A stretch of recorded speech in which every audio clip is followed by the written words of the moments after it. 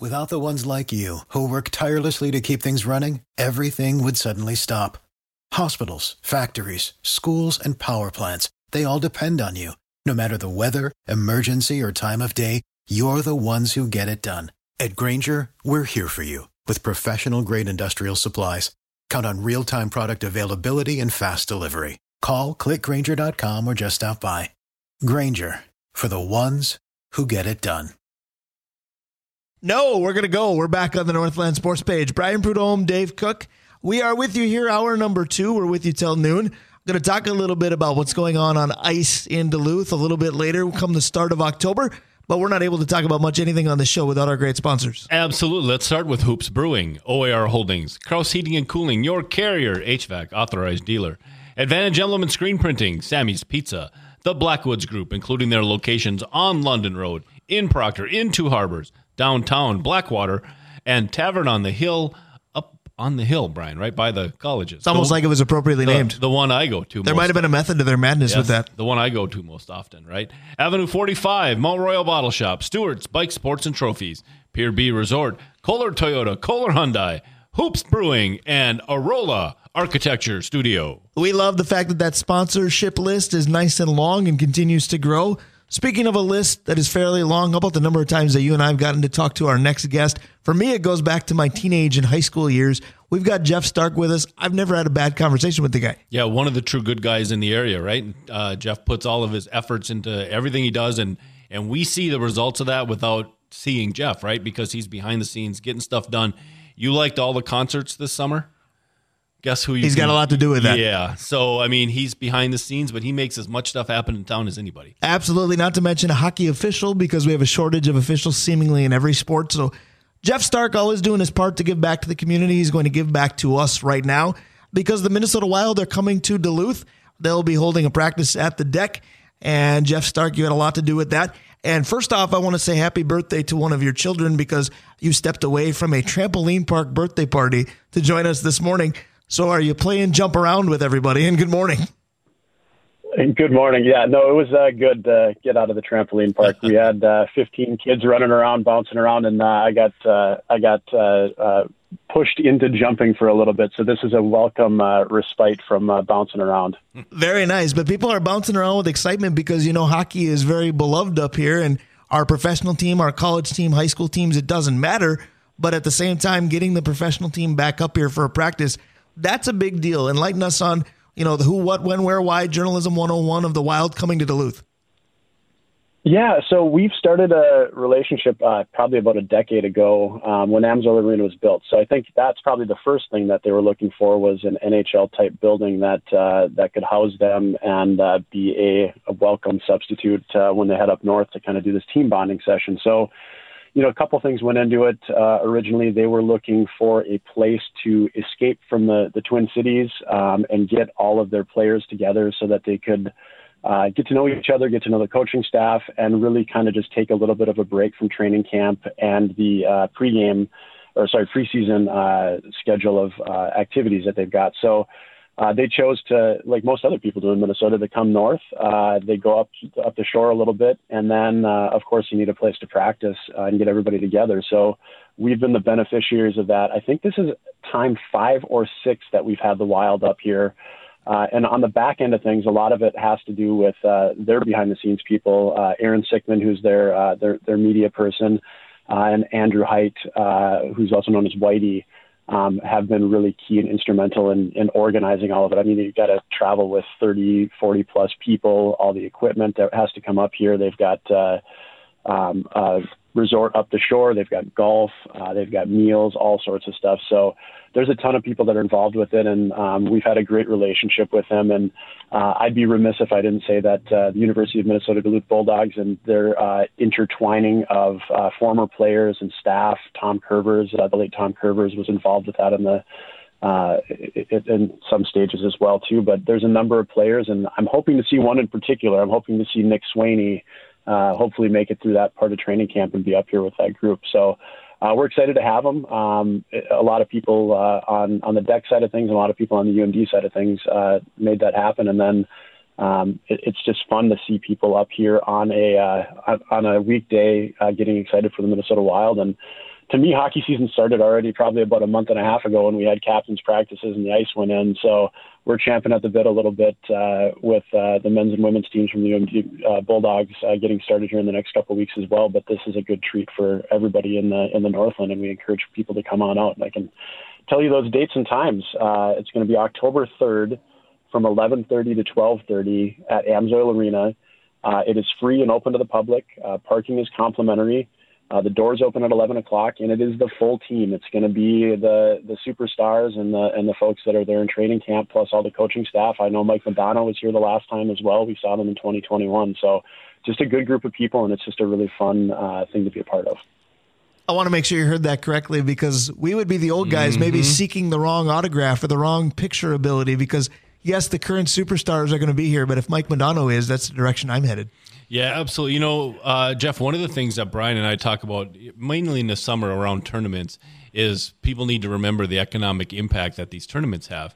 And it's real interesting when you said the Wild are coming up and going up the shore and stuff, how much and I don't expect you to know numbers, but how much economic impact having them come up and take over a resort and take over catering, coming to Duluth and doing the same sort of thing. I just marvel at this decision and how much economic impact it has up here.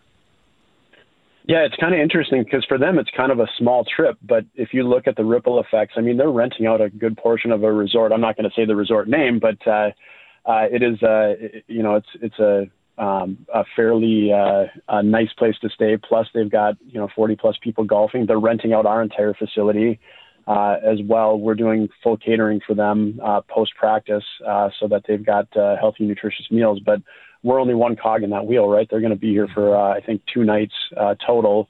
They've got transportation up here as well, too. So the economic impact of, the Wild, but I mean, then you start multiplying that. Look at all the youth tournaments that happen throughout the year as well, too. I mean, I was talking with Bob Nygaard from Daha the other day, and we're trying to finagle a bunch of things in Amsoil and DECC Arena, and those are like, 12-team tournaments, 16-team tournaments.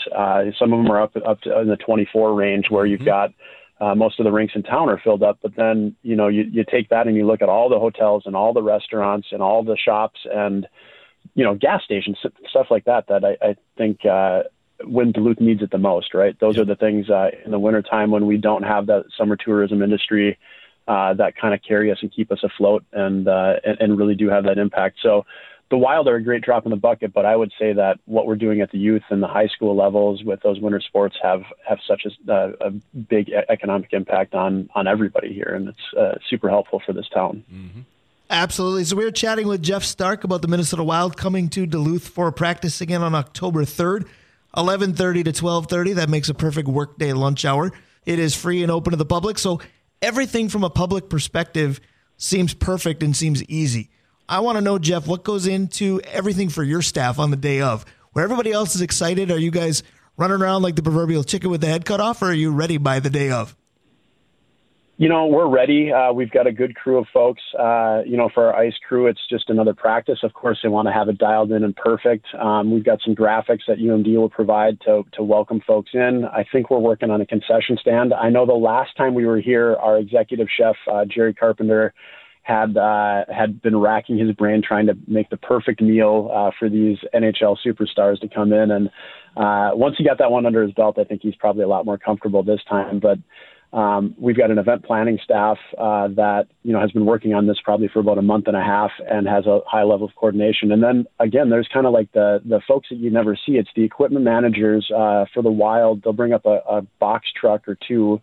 And then their counterparts on the UMD side of things, Chris Garner and his staff and Christian Kelling, the director of hockey operations, have been working with that group as well to make sure that they've got space in the weight room. They're going to use all 4 of our visitors' locker rooms, but they have all the access to Dr. Suze Hoppy's training room as well, too. So they're doing all of their stuff that they would normally do at an NHL facility in our facility because they are very similar in what sort of amenities they offer, which I think is a key part of bringing them up here. So I don't want to be cliche, but it takes a village to kind of pull these things off. And there's a reason that they come this way. It's because we have the facilities and obviously we have the amenities up the North Shore, which is one of the key, we're the gateway to the North Shore. So all those people, and I think about the people at the resort that are dealing with, 30 or 40 rooms as well too. So a lot of people working really hard to make this happen.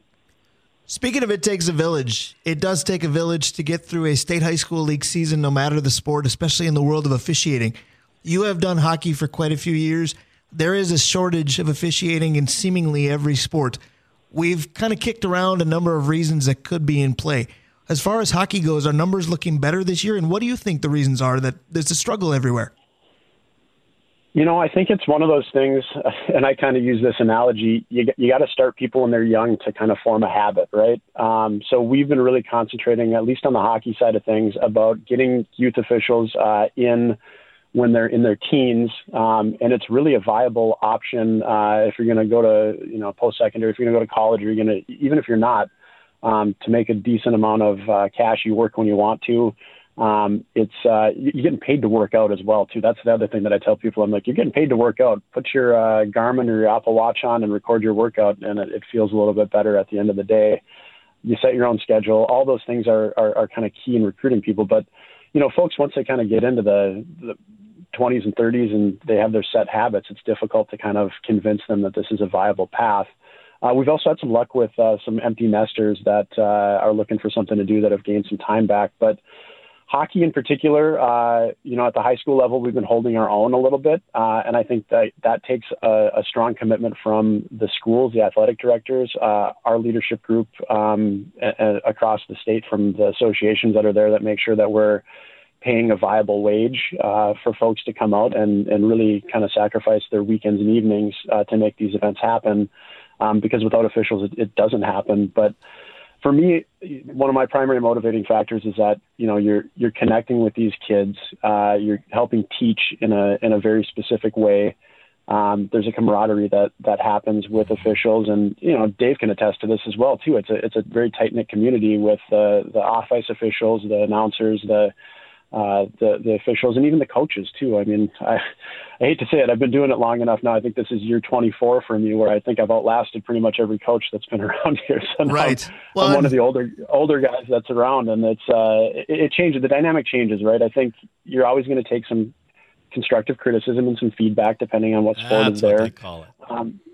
Yeah, but at the same time, officials are just like players. They'll make mistakes. They'll have some learning experiences, and they're all out to do the best job that they possibly can. Believe it or not, nobody's got a vested interest in who wins a high school or youth game. They're out there. They're out there away from their wives and kids or partners and their families, and utilizing that time to try to be a positive influence in the community. And they do get paid a little bit of money, which is a nice benefit for it, but I would encourage anybody, no matter what the sport, if you've got a little bit of a background or history in it, or even an interest in it, there's a lot of training programs that are out there. You don't have to jump, head first into something that requires like skating, like hockey does. But every sport, I know soccer is looking for folks as well, and they've had a hard time getting teams on the field this year. So I would encourage anybody, if you've got a little bit of time, even if you're working one game every couple of weeks, that's fine. Get out there and do it if you can. That's beautifully said, but hearing Jeff say he's one of the old guys in the mix, that pains me because we did graduate together. But speaking of, if the Rock Ridge head coach gives you any grief, I want to be a fly on the wall for that conversation because you guys obviously go back a ways as well. Dave, go ahead. Yeah, no, I think you made a great point. It's something I don't think we talk enough about, and that's the camaraderie of the officials, the connection that you make, not just with one or two people, but goodness gracious, Jeff, the official group, you've got 25, 35 people in that fraternity, and not just guys, right? Some of the women officials up here are amazing. Vachorik is she's as good of an official as there is, not male or female. So women need to do this as well. 100%, and that's I sneak it into. We have the captains meetings pregame, and so that's one of my sales pitches, especially on the women's side of things, is that there's so much opportunity out there, and we have such a lack of women's officials. So it's tough. It's tough as a player if you never see a woman out there officiating. You got to see it to be it, I think, as well. And that's one of those things that we try to push across to those captains and leadership group that, hey, you're a junior or senior when you're going to go to college. If you want to have something that, can fulfill making some money and staying connected, try to officiate. And there is such a high ceiling for women's officials. I know a lot of people that I've worked with here locally at high school have gone on to do college and international stuff, and it's taken them all over the world. You mentioned Justina Vichorik. I think, I see pictures of her. She's been in Hong Kong. She's been in Japan. She's been all over the world traveling and officiating these high-level events, and she lives right here in town, and her skill set was honed here doing high school and youth athletics. Same thing, Leah Rezidlo is another one of those folks that's there, but the opportunities are right there for the taking, and it's such a rewarding path. So I would encourage, especially on the women's side, if you have the ability to get in and we'll make it easy for you. We'll help you out. We'll put you with a mentor and get you kind of coached up and shield you from some of those initial, things that I think are hard for people with the critiques and everything else too. But yeah, we're looking for people, and if that's you, come on down. Once again, we are talking with Jeff Stark of staff at the DECC, but also of high school hockey officiating. But again, the purpose and the timing of this visit with us today is about the Wild coming to Duluth on October 3rd. One last time to close, once again, Journalism 101, who, what, when, where, why with the Minnesota Wild in Duluth. Perfect. Yeah, UMD Athletics and the DECC are hosting the Minnesota Wild for a free and open practice to the public. We want to connect everybody in the state of hockey with their NHL team here in Duluth. So it will be at Amsoil Arena, October 3rd. Doors open at 11 a.m., and the practice is from 11:30 to 12:30. And again, it is free. Parking is complimentary, and this is open to the public, and we encourage you to come. If we need to write you a note to get out of school, let us know. We'll send that into the principal's office, and come join us for an hour of great hockey and see the superstars of tomorrow on our Minnesota Wild. I love just about everything about that idea. Jeff Stark, thank you for the time today. I love the opportunities that we get to still talk to each other. I hope to see you soon. If not before, I almost guarantee that I'll see you on October 3rd. Excellent. We'll see you guys soon. Thank you very much. Absolutely. That is Jeff Stark, one of the big masterminds behind the Minnesota Wild, coming to Duluth on October 3rd. Should be fun. We might be in the heart of football, baseball, soccer, volleyball, but hockey will be right around the corner. It'll be here before you know it. Speaking of here before you know it, Nick Nelson of Twins Daily. He'll be here with us next. Stick around. Brian Prudhomme, Dave Cook with the Northland Sports Page. We'll be right back. Absolutely. Cheer for them today. Cheer for them tomorrow. Cheer for them in October is the point of that message, because the Minnesota Twins last night qualified for the postseason come October. Opponent to be determined. Even at this point, the round technically to be determined. That 2 seed, a bit of a long shot, but the shot is there. It is, but man, clinching at this time really does give us a chance to lick some wounds and get your pitching staff right. And I don't know, is the 2, and I know the bye is nice, right? But is pushing for the 2 seed less important than getting everybody healthy and being 100% ready to go as a 3 seed? That will always be the question, at least for the next 10 days or so. But meanwhile, no question that we have great sponsors. We want to love them before we get started here once again. Absolutely. Again, tipping our hats to all of our sponsors, starting with the original Arola Architecture Studio, Hoops Brewing, OAR Holdings, Kraus Heating and Cooling, your Carrier HVAC authorized dealer, Advantage Emblem and Screen Printing, Sammy's Pizza, the Blackwoods Group, including their locations on London Road, in Proctor, in Two Harbors, downtown here at Blackwater, and on the Hill at Tavern on the Hill, Avenue 45, Mount Royal Bottle Shop, Stewart's Bike Sports and Trophies, Pier B Resort, Kohler Toyota, and Kohler Hyundai. So again, a great list of sponsors that we do have. Every day is a fun day at Kohler Hyundai as well. But meanwhile, last night at our high school football game that we were covering, Dave, when I got done doing the senior intros for Duluth East on senior night, it was about 10 after 7, and we still had a little bit of time left in halftime. And I immediately put the Twins game on my phone. Yep. And a couple people in the press box kind of chided me for it. They said, "Do you really have the Twins on? Come on, it's football season."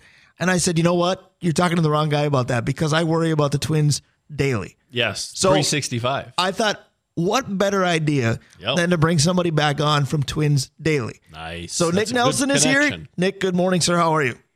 That was a great setup. I'm well. How are you? Yeah, I was going to say, I got dad jokes and no kids. I'm good like that. How are you? Good. Yeah, I'm recovering a little bit from celebrating last night, but luckily I don't have to participate in a 1:00 ball game today. Well, that should be the interesting part, because I called them the Hangover Hustle Crew today, because I'm interested to see what Rocco Baldelli's lineup even looks like this afternoon. Yeah, I think it's already been released. It's Andrew Stevenson's leading off. I think Jordan Luplo's playing first base. It's it's about what you'd expect. Nice. It's like when they play Boggle and just shake it up. We got names and positions all aligned somewhere. But more importantly, you were there last night, as you were mentioning. What was the atmosphere like? Because you only get a glimpse on Bally with the TV broadcast, and the postgame was fun with the giant champagne goggles, what have you, but sounded like the crowd was really into every pitch. That was a little bit of a playoff preview. Yeah, no, it was great. Haven't seen the place that full in a long time, so hopefully a precursor of things to come in a couple of weeks here. A lot of excitement. I'm a baseball fan, obviously, and I really love it when the baseball fandom of this town is activated like it has been here and like it's going to be here in the next few weeks. So I'm really excited. You know, Nick, we talked about it just a second ago when Brian and I were getting ready to go here, and that is the outside chance of getting the second seed and whether pursuing that full speed ahead is more valuable than sitting some of your regulars and getting ready for the game as the third seed. What's your take on that? I view it as not even an outside possibility, but even more of just an impossibility. I think when you start to look at the scenarios that would need to take place for that to happen, it's not so much that they're like 4 games behind one team, it's that they're behind like 3 teams, and those teams are playing each other. Right. So the Twins would have to go play almost flawlessly, and then the exact right set of things would need to happen. So I think they're better off just resting their guys and getting themselves into the best possible shape for the postseason than trying to cling to that fringe possibility. I tend to agree, as we know optimal health is going to be something that this team is going to need. Nick, I want to run something past you that I brought up a segment or two ago. We play a segment called Buy or Sell, and my Major League Baseball topic today was buy or sell that Willie Castro might be the most important Twin come the postseason roster. I know how good Royce is. I know how good Correa can be. But the fact that Willie Castro's been a Band-Aid everywhere vaulted him to the top of that list for me. I was concerned when he looked shook up last night. What's your take on that? Yeah, no, it was. I did not expect to be so scared in September by a potential Willie Castro injury. I mean, you're spot on among position players. I think you can make that case pretty easily, and it brings up an interesting question that I was actually talking to Bonus about last night. If Royce Lewis can't go in Game 1 of the playoffs, who would you start at third base? I think Castro's a decent option, but at the same time, it's so nice to have him available off the bench with his versatility and his running. So I think that's going to be kind of an intriguing question to tackle if things don't get better in a hurry for Royce. Well, speaking of coming off the bench, this feels like a parallel universe because here we are talking about Willie Castro being a big deal, and it might be Byron Buxton coming off the bench to be a factor, yet his injury problems kind of eliminate his running game. Could he be a factor off the bench for this team at all? I think so. Yeah. I mean, especially considering their difficulties against left-handed pitching, I think having him as a right-handed bat off the bench would be valuable. Is he going to be able to play center field after he pinch hits, or is he just kind of a one-use player? That's going to be interesting to see. He's playing another rehab game at DH at St. Paul, I believe, today. So we'll see how he checks out of that. We'll see if he's able to get in a few swings for the Twins before the end of the season. That's obviously going to be one of the big narratives here over the next couple weeks. Speaking of narratives, for a good 2-3 months, what can we get for Max Kepler was a narrative, and we couldn't get rid of this guy fast enough. He never moved, and I've never seen a second half like this. Are we getting the good Max Kepler, do you think, long-term now, or did he just find lightning in a bottle? And I said buy or sell earlier. Do they need to sell high on this guy right now? Yeah, that's going to be the question for the offseason. I mean, it's hard to knock his play right now. There's nothing that seems illegitimate about it. The power is back. The defense is good as always. He's holding his own against lefties. This is what the Twins have always thought was inside Max Kepler, and we really haven't seen it since 2019. So it's great to see it back. I think it looks legitimate, but obviously trading him during the offseason is going to be very much on the table because they still do have quite a bit of outfield depth, including Trevor Larnach, who I think is going to be an interesting guy to sort of look at in the offseason and how he fits in. I know he's back in the starting lineup today as well. You know, Nick, we were talking earlier today about the kids and their impact on this too, and we know a little bit about Royce, and obviously he's come through time after time. But I'm wondering your take on the impact for the playoffs on guys like Wallner and Kirilloff and some of those guys who are Julian too. Yeah, and Julian's a great example. And this is being their first experience, and how what your expectation of them is. It's going to be interesting. I mean, we saw last night, Yon Duran came in to pitch the ninth with a 3-run lead, gave up a couple hits, gave up a couple walks, managed to get out of it, but it was pretty shaky. And I saw a quote from Dan Hayes, the athletic reporter today, from talking to Duran, and he said he was a little worked up. That was his first time pitching in front of a crowd that big where it felt like that postseason setting. And Duran is a second-year player, of course, but, this is new to him, the meaningful October type of scenario. So that's a great example. It's going to be interesting to see how these guys handle the pressure. I think, Julien especially, and a lot of these guys, they've shown such poise and ability to handle these situations as rookies that it does give you a level of confidence that the moment's not going to be too big for them. Nick, to kind of segue off that, when you look at the Twins, could you say a potential plus and minus for this team is the exact same thing? Because we opened the show about an hour and a half ago discussing the season of fall. And some people love it. It's very pretty. The weather's cool, but it's not cold. Some people don't like it because summer is over, and people love summer because in Minnesota we just don't get enough of one. But so we related it to Minnesota sports teams. Why is it good and why is it kind of saddening? Could it be that the Twins' future and the Twins currently are very, very positive because of what the kids have done, but playoff consternation is because they're kids? What if they all get worked up, like Duran said he did last night? Yeah, I think that's what's interesting about the mix of players they have, because that is a good point. If your team is overly young and hasn't been through this before, that does present an unknown, which I think is kind of interesting, specifically for the Orioles, who are going to be the number one seed, but a very young team, a lot of guys who have not been here before. So I'll be interested to follow that. But with the Twins, hopefully Buxton's going to play. You got Polanco, who looks great. You got Kepler, who's been around. You've got Michael A. Taylor and Kyle Farmer.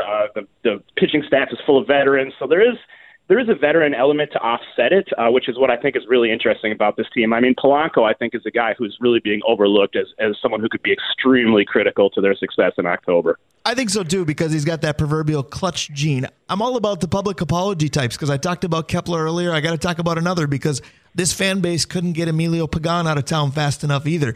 And he's been very good this year. Now, mind you, the 8th inning and 9th inning, very rarely part of his game. 6th and 7th, a lot more. But as you shape this bullpen, where does he go, and how much of a Brock Stewart impact does that make? I was kind of scared about the idea of Emilio Pagan being like their number 3 reliever in the playoffs. That's even though he's having a good year, and I'm somewhat of a believer in him, that's sort of a scary thought, and it was kind of trending that way. But as you mentioned, Louis Varland has really kind of changed the picture. I think he's really inserted himself in that high leverage mix. He's just looked fantastic every time he's been on the mound. He looks untouchable in relief. And Brock Stewart, I watched him pitch in St. Paul earlier this week. He looked great. I think he pitched again last night and looked really good. Or maybe he's got one more outing left, I think, planned, and then he'll be back. And then Jorge Alcala also looked really good in his rehab stint. So actually the Twins might be kind of trying to find room for all these other relievers they want to get in the mix here at the end of the season. Ideally, I think Pagan will be, your number 4 or 5 guy, and he's really good in that role. Not many teams have a reliever of that quality in that role. Let's talk about the other guy in St. Paul you didn't mention. What about Chris Paddock? Where does he fall in this October, or what should we look at in the future? Yeah, that's another guy. He's in that same boat. He looks really. He also pitched on Tuesday when I was there. He looks tremendous. He's throwing 98 miles an hour. He's really embracing this bullpen role to help the team right now, even though I think he'll be back in the rotation next year. I think he can be a multi-inning weapon, much like Varland, and those guys are so critical to have in the playoffs, especially for a team that, the bullpen depth was not looking that great a few weeks ago, and now all of a sudden they've really got some potential options if these guys can finish the job and come back healthy. We are chatting with Nick Nelson of Twins Daily. Before we get too much further down the Twins road, I want you to tell people what Twins Daily is. I go to it a lot, but I want our listeners to be able to as well. Give us the background on Twins Daily. Yeah, thank you. Twinsdaily.com. It's a website for basically it's a platform for Twins writers. We have a lot of regular writers on the front page. We have an open blog section where anyone can come and write stories about the Twins, especially if you have stuff you want to write about here with the playoffs coming. There's a lot of good fodder and just a huge community of people that are looking to have conversations in the comments and on the message board. So if you like talking Twins with Twins fans who also love the team and are obsessed with baseball, it's a perfect place to go. I highly recommend it. I was going to say, no wonder why I'm there, ironically, daily as well. But, Nick, I want to talk a little bit about this series and then how it relates to a potential postseason series. Because if you look at this current Angel weekend, if you will, it was Pablo last night and Sonny following with, again, the group that I'm going to call the Hangover Hustle today. So that's game 1 and game 2 of this weekend. What about the postseason? Game 1, game 2 line up the same way, or do you flip them? Well, that was one thing that was noticeable about me. I'm not positive about this, but I thought that in the past iterations of the rotation, Sonny Gray was pitching before Pablo Lopez. I think they flipped him for these starts, which seems to me like a tell that Pablo Lopez is your game one starter. If that's the case, they wouldn't just flip-flop him like that for no reason. I mean, we're almost at the point where you can start mapping out the timelines up until October 3rd. I haven't sat down and done that, but I think my assumption is that Lopez will start game one, which I don't necessarily disagree with. I think there's a good argument for it. He has more upside. He's going to strike out more guys. But Sonny Gray has been better at avoiding those big blow-up innings, especially early in the game. So he's got that veteran factor, and he's been around the block so many times, and he's so gritty. I think if I had the choice, I'd probably go with Gray. But I'm thinking it's going to be Lopez right now. Which way would you guys go? Well, I was going to say, you just alluded to it, because here's my follow-up question, and maybe I'll answer your question within it. If the Twins go with Lopez, is that performance, or is that a little bit of a flex by Rocco, Felvey, and Levine about the Arise trade? Or is it, yes, like, hey, we got a guy for a situation like this, watch us throw him right in it? A little different than, say, starting Randy Dobnak at Yankee Stadium 4 years ago. Yeah, no kidding. It could be a little of both. I mean, they did start Pablo Lopez on opening day as well, which kind of seemed like the same thing, right? So, but I think it's also just that domination factor. He just has outings sometimes like that one a couple weeks ago where he had 15 strikeouts over 8 shutout innings, where it's just like, this guy is a complete ace who can shut down anyone right now. And I think trying to capture that in a bottle is going to be big. I think he has probably a little bit better chance of going deep into the game than Sonny Gray, who tends to just kind of have a few long innings in the middle of every game. But either way, having two pitchers who are pretty much undeniably among the top 10 in the majors among starters, no other playoff team has that. So that's just a huge advantage that people really need to appreciate here as we head into this. I could not agree more with that, because, Dave, I know you have a question for Nick, and I was just going to say, here we are debating Gray versus Lopez. Isn't the moral of the story, per se, that whoever eliminates this team is likely going to have to beat both of them, and that's no easy task? That's 100% correct. And is this the best 1-2 since Santana and Liriano? Yes. So, Nick, the question then begs to be asked. So, game 3, are you throwing Kenta or are you throwing Ryan? Yeah, it's another question we were discussing last night. I think my assumption, and probably what I would do, is that they'll go with Ryan as the starter and Maeda as a piggyback after like once or two times through the order, just because I think it makes sense to use them both. They're both good pitchers. They can both give you some good innings. And Maeda has the experience pitching out of the bullpen in the playoffs. He's done it a lot. He's been very successful at it. So Ryan has no experience pitching as a reliever. So, why mess with that or experiment with that in such a key game is kind of my thought. So in a similar spot, what about a question like this? The Twins don't have a lot of guys that have long-term playoff success. Of course, their shortstop, when healthy, he does. But what about Dallas Keuchel? He had a lot to say during the celebration last night. Is he going to have anything to say on the mound in this playoffs?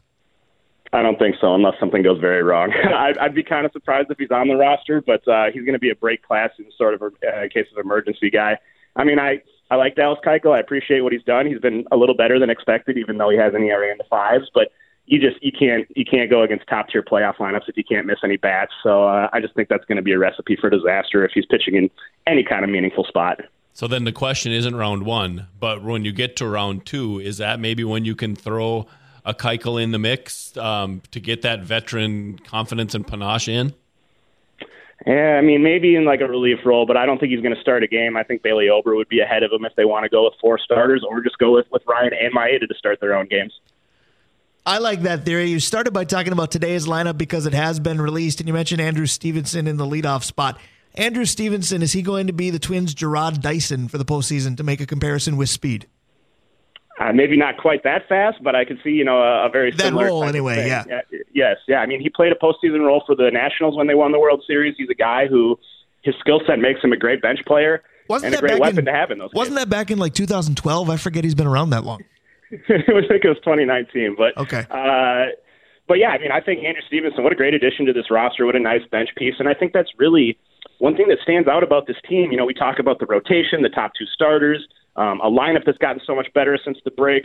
Their bench. I mean, the benches on some of these Twins teams that have gone to the playoffs in the past were so bad. It's like Jake Cave and, I don't know, Jonathan Scope. I mean, guys that don't really have a functional role off the bench. You got guys like Castro, Stevenson, potentially Michael A. Taylor, Kyle Farmer, Donovan Solano. I mean, these are good bench weapons, and those make a huge difference in the playoffs. So all of that said, you and I are very active on Twitter, and we know how polarizing the Twins front office and manager can be on said social media outlet. But with the depth this team has, again, my apology theme continues, does the fan base kind of owe that group one as well? I mean, I think so. I've been a proponent of Rocco and the front office all along. I think they've done a pretty good job, bordering on a great job sometimes. Yeah, I mean, they addressed the weaknesses that sank this team last year, the depth problems, the pitching. They addressed them brilliantly, I think, in very profound ways. And now here we are clinching in the middle of September. What more can you ask for? I mean, yeah, the division stinks, but it's the division they play in, and they won it. So that's kind of my attitude. This is why I love talking to you, because I can hear your excitement through the phone, and you know I share it with you. My last two questions are very, very easy. Number one, I want you to once again tell our listeners about Twins Daily so they can access it, because it is top-notch. And then number two, you were there last night. Are you already sporting AL Central champ gear? TwinsDaily.com. Come on by. There's going to be tons of conversation around the playoffs. Every possible angle you could want to see explored is going to be unpacked there. And if it's not, then please start a blog and bring it up yourself. We love to talk Twins there. That's TwinsDaily.com. I don't have my Central Champs merch yet, but I'm sure I'll get some. We got to celebrate, and I'm sure most of those shirts are covered in champagne right now, though. I'm just going to say that you're waiting. You don't want the AL Central Champ shirt. You'll wait for the American League Champ shirt, or maybe we can redo 87 and 91. That would sure be fun. Exactly, yeah. Speaking of fun, Nick Nelson, it's never not fun to talk to you. Thanks for taking the time again. Let's do this again, say World Series preview style. Sounds great. Appreciate it, guys. Have a good one. Absolutely. That is Nick Nelson from Twins Daily. This Twins team, all they got to do is maintain some health. That'll be the secret to playoff success. That's why we bump out with Johnny Cash. I hurt myself today. Please, no other Twins regulars. Don't get hurt at all. Get in bubble wrap if you need to. Speaking of wrap, we wrap up the show with Vencie Glenn. Stick around. We'll be right back. For the ones who work hard to ensure their crew can always go the extra mile, and the ones who get in early so everyone can go home on time, there's Grainger, offering professional-grade supplies backed by product experts so you can quickly and easily find what you need. Plus, you can count on access to a committed team ready to go the extra mile for you. Call, click Grainger.com, or just stop by. Grainger, for the ones who get it done.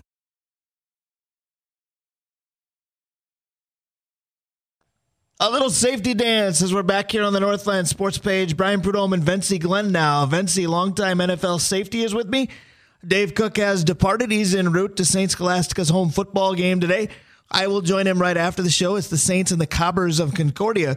Kickoff will be at 1 o'clock, but kickoff tomorrow will be at 12 noon. Vencie Glenn, as I mentioned, is with me, and two of his former teams will battle. Chargers and Vikings. Vencie, good morning. How are you today, sir? I'm good, pal. How are you? Good. I'm always better when I talk to you, and I got to do that a couple times this week. Never a bad thing. So you've got two of your former teams going head-to-head. Both these teams are pretty good on paper, pretty good in the fantasy world, but in the reality, both sporting zeros in the win column. What do you think is going to take place tomorrow in Minneapolis? I just think it's two, good football teams that are trying to find their identity. I think the Chargers are a little better at doing that since they kind of got the same team as they had last year. But as far as Minnesota on offense and defensively, the schematics and things, especially defensively, they're just trying to find their feet, and it's a tough game to have to find it on. And Chargers are a very good football team. They know how to play at a high level. They're explosive offensively, and they got a very good defense as well. So it's going to be a good test for both teams, but I think both of them are begging for a win. I think they both are, certainly, and both have been a little bit one-dimensional. The running game just hasn't necessarily gotten going. The Chargers, with their injury report, Austin Eckler already ruled out. That may make them a little more one-dimensional. How big of an impact do you think that plays? Oh, he's huge to their game plan. He's like Dalvin Cook. Right. You know, Eckler could hurt you out the backfield catching the ball, and he's a very tough runner, and he runs tough inside, and he's hard to find for linebackers and safeties coming through the hole. So those two things kind of offset each other.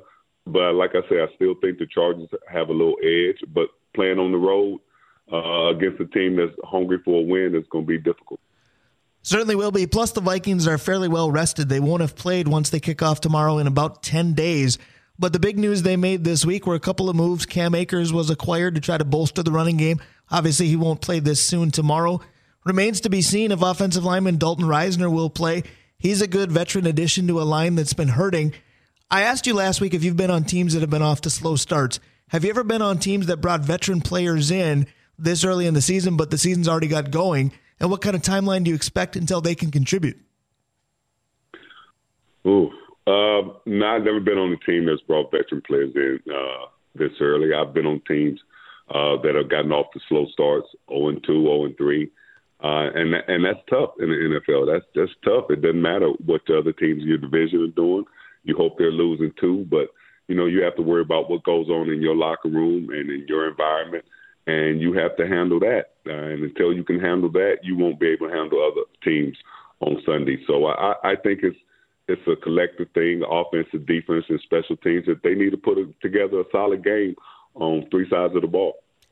Are there any particular changes that you look for a team that stumbled out of the gate twice? I mean, we can simply say, if the ball security is better, they're different. We get it. But they're professionals. You're not necessarily going to teach ball security all of a sudden. Professionals should know that. Do you look for any different wrinkle tomorrow and say, the Vikings have made this adjustment or that adjustment? Or do you think they play a similar style game and just hope, a one-score game goes a different direction? Since I've watched the Vikings with Kirk Cousins, I haven't seen any offensive changes. I haven't seen anything that can say, hey, this team is capable of making those kind of adjustments and moving along. They all make adjustments on from week to week, but offensively, they're the same team and doing the same things I feel like they were doing a couple years ago, minus Dalvin Cook, Diggs, and Thielen, and a few other players. But as the Chargers, they've got their offensive identity, and they have a defensive identity. They just got to put it together. They played a tough team in Miami week 1 and going on the road to Tennessee last week, and this week is going to be tough as well. But, both teams are hungry for a win, and we'll see who wants it more. I agree with you, and you mentioned identity a few times. Is it possible that, to borrow a phrase from the late, great Denny Green, that the Vikings are who we thought they were? Because part of their identity is that they're simply going to play tight games, and you never know what direction they're going to go. Now, the cliche might be, welcome to the NFL. They're all going to be close for the most part. But if you look at, say, 2 years ago, the Vikings were very poor in Mike Zimmer's last season, losing one-score games. Last year, 11-0, and the record was great, but nobody trusted them. This year, 0-2, and people are piling on them, but we're in one-score games again. Are the Vikings just one of those teams that are good enough to scare you, but not good enough to get over the proverbial hump? I think they can get over the hump. I don't think they scare anybody in the NFL. They have weapons. And I've been around this game a long time, and every time I'm back west or somewhere and they talk about the Vikings, they just talk about Kirk Cousins and Jefferson. You can't win a football game or win a division or a championship with just two guys. You have to have other guys that are complementary and step up and make a lot of plays. But it just seems this organization just is stuck on on Jefferson and Cousins. And to me, that's bad. It's just not good for the team and the psyche. There certainly is two players that they need to perform well, and too often it is those two. It maybe needs to be more of a cohesive effort. As we talked to longtime NFL safety Vencie Glenn, part of Drawing Lines, courtesy of Arola Architecture Studio. Vencie, obviously you were a standout on the defensive side of the ball. Need to talk a little bit of defense as well, because run stopping has been an issue, but another issue is getting to the quarterback. The Vikings numerically blitz seemingly more than anybody, but as far as getting pressure, it's not creating much. As a safety, assuming you're not the blitzer yourself, what does that do to you? Because there's hot routes everywhere. And what do you think about the way the Vikings defense has schematically gone about things? As a safety, I would say get on your horses. Right. Because when you have a pass rush that's not as effective as you like to be, and in the secondary, you're in a guessing game. And I don't like to say that from a free safety point of view, but it puts you in a guessing games because they have options. When you know a quarterback, options are taken away based off the defensive schematics and the blitz package, then you know what to expect him to go hot at or where he might throw it to. But when you're blitzing and he's not getting there and he's holding it more than 2.3 seconds, and now it's like, route adjustments. Now your head's swiveling all over the field, and you're trying to find a guy that's open, and you're trying to get to him. So, that's tough for a secondary, but it's even tougher when you can't stop the run. And no safety in the world wants a running back running through there all day long. because it's detrimental to your career. No doubt about that. So, Vencie, I got to ask you this because you played on some good defenses for the Vikings and elsewhere, and you've played with some good linebackers. Now I look at a linebacking core specifically on the Vikings, and some of those linebackers look more like the size of safety. Is that a detriment as well, or just part of the game being different? I think it's different, but they try to – it's such a passing league. They try to get linebackers that are just not there for the run because the NFL really doesn't care about running backs anymore. So it's like, okay, we need guys that can run out in space, move around, but can still plug a hole and fill the gaps. And so I don't necessarily think it's a player thing. I just think that's just the way they look at linebackers based off the schematics. And if you don't have a good front four that can slow down the run a little bit on their own, you're going to be in trouble. No doubt about that. Vencie, my last question is we've only got about 2 minutes left. I'm going to call a little bit of an audible here and go to college football. I like picking your brain every week on this show. You're a secondary member that's very cerebral. Apparently one of the great minds in football is now coaching at Colorado. What's your take on what Deion Sanders is doing? They got a huge one with Oregon today. He's getting a lot of attention and he's winning. What's your take on Coach Prime? Coach Prime is Coach Prime. Deion's Deion. He's always been Deion. He believes in Deion. He believes in himself, and he believes in his teammates and players. At this level, that's hard. College football has never had a Deion Sanders type be a head coach. And he's confident about what he does and his ability to motivate young men. And a lot of people don't like that. If there was other coaches coming in and all these coaches get opportunities, white coaches get opportunities, and they're heralded as these great offensive minds and great coaches, that's fine. But as soon as Deion comes in and creates his own identity, which he's always had, it's not like he's trying to be somebody he hasn't been his whole life. Right. Now it's an issue, and I don't see why. It's helping kids. You're motivating young men. Deion's not a bad guy, so it's not like a bad guy is motivating young men. He has young men motivated. But the problem is that NCAA and college football has opened up NIL deals and all that. Now Deion knows how to capitalize on that, and now it's like, oh, he's bringing all this false hype to football and all this. It's not. And everybody else capitalizes on it. Texas A&M does. Right. They pay their players a lot and things like that. So why is it a problem? But that's a bigger question that we see here in America. Why is it a problem? It shouldn't be. It's football. It's sports. Let's not get the lines crossed. I absolutely agree with you. I think it's good for the game. I think there's attention to college football that isn't normally there. Not to say it doesn't get a lot, but it's getting even more. Doesn't get any better than talking to you. I appreciate it again this week. Let's do it again in a week. You got it, pal. Anytime. All right, that's our guy, Vencie Glenn. That's Drawing Lines, courtesy of Arola Architecture Studio, and that is the Northland Sports page for this Saturday. Thank you, Jeff Stark. Thank you, Nick Nelson. Thank you, Vencie Glenn, and thank you, Dave Cook. Thank you, Northland. Have a wonderful weekend. Go Vikes tomorrow. Time for 2 more. Steve Patosha and myself after Vikings Fan Line. We'll talk to you then. For the ones who work hard to ensure their crew can always go the extra mile, and the ones who get in early so everyone can go home on time, there's Grainger, offering professional-grade supplies backed by product experts so you can quickly and easily find what you need. Plus, you can count on access to a committed team ready to go the extra mile for you. Call, click Grainger.com, or just stop by. Grainger, for the ones who get it done.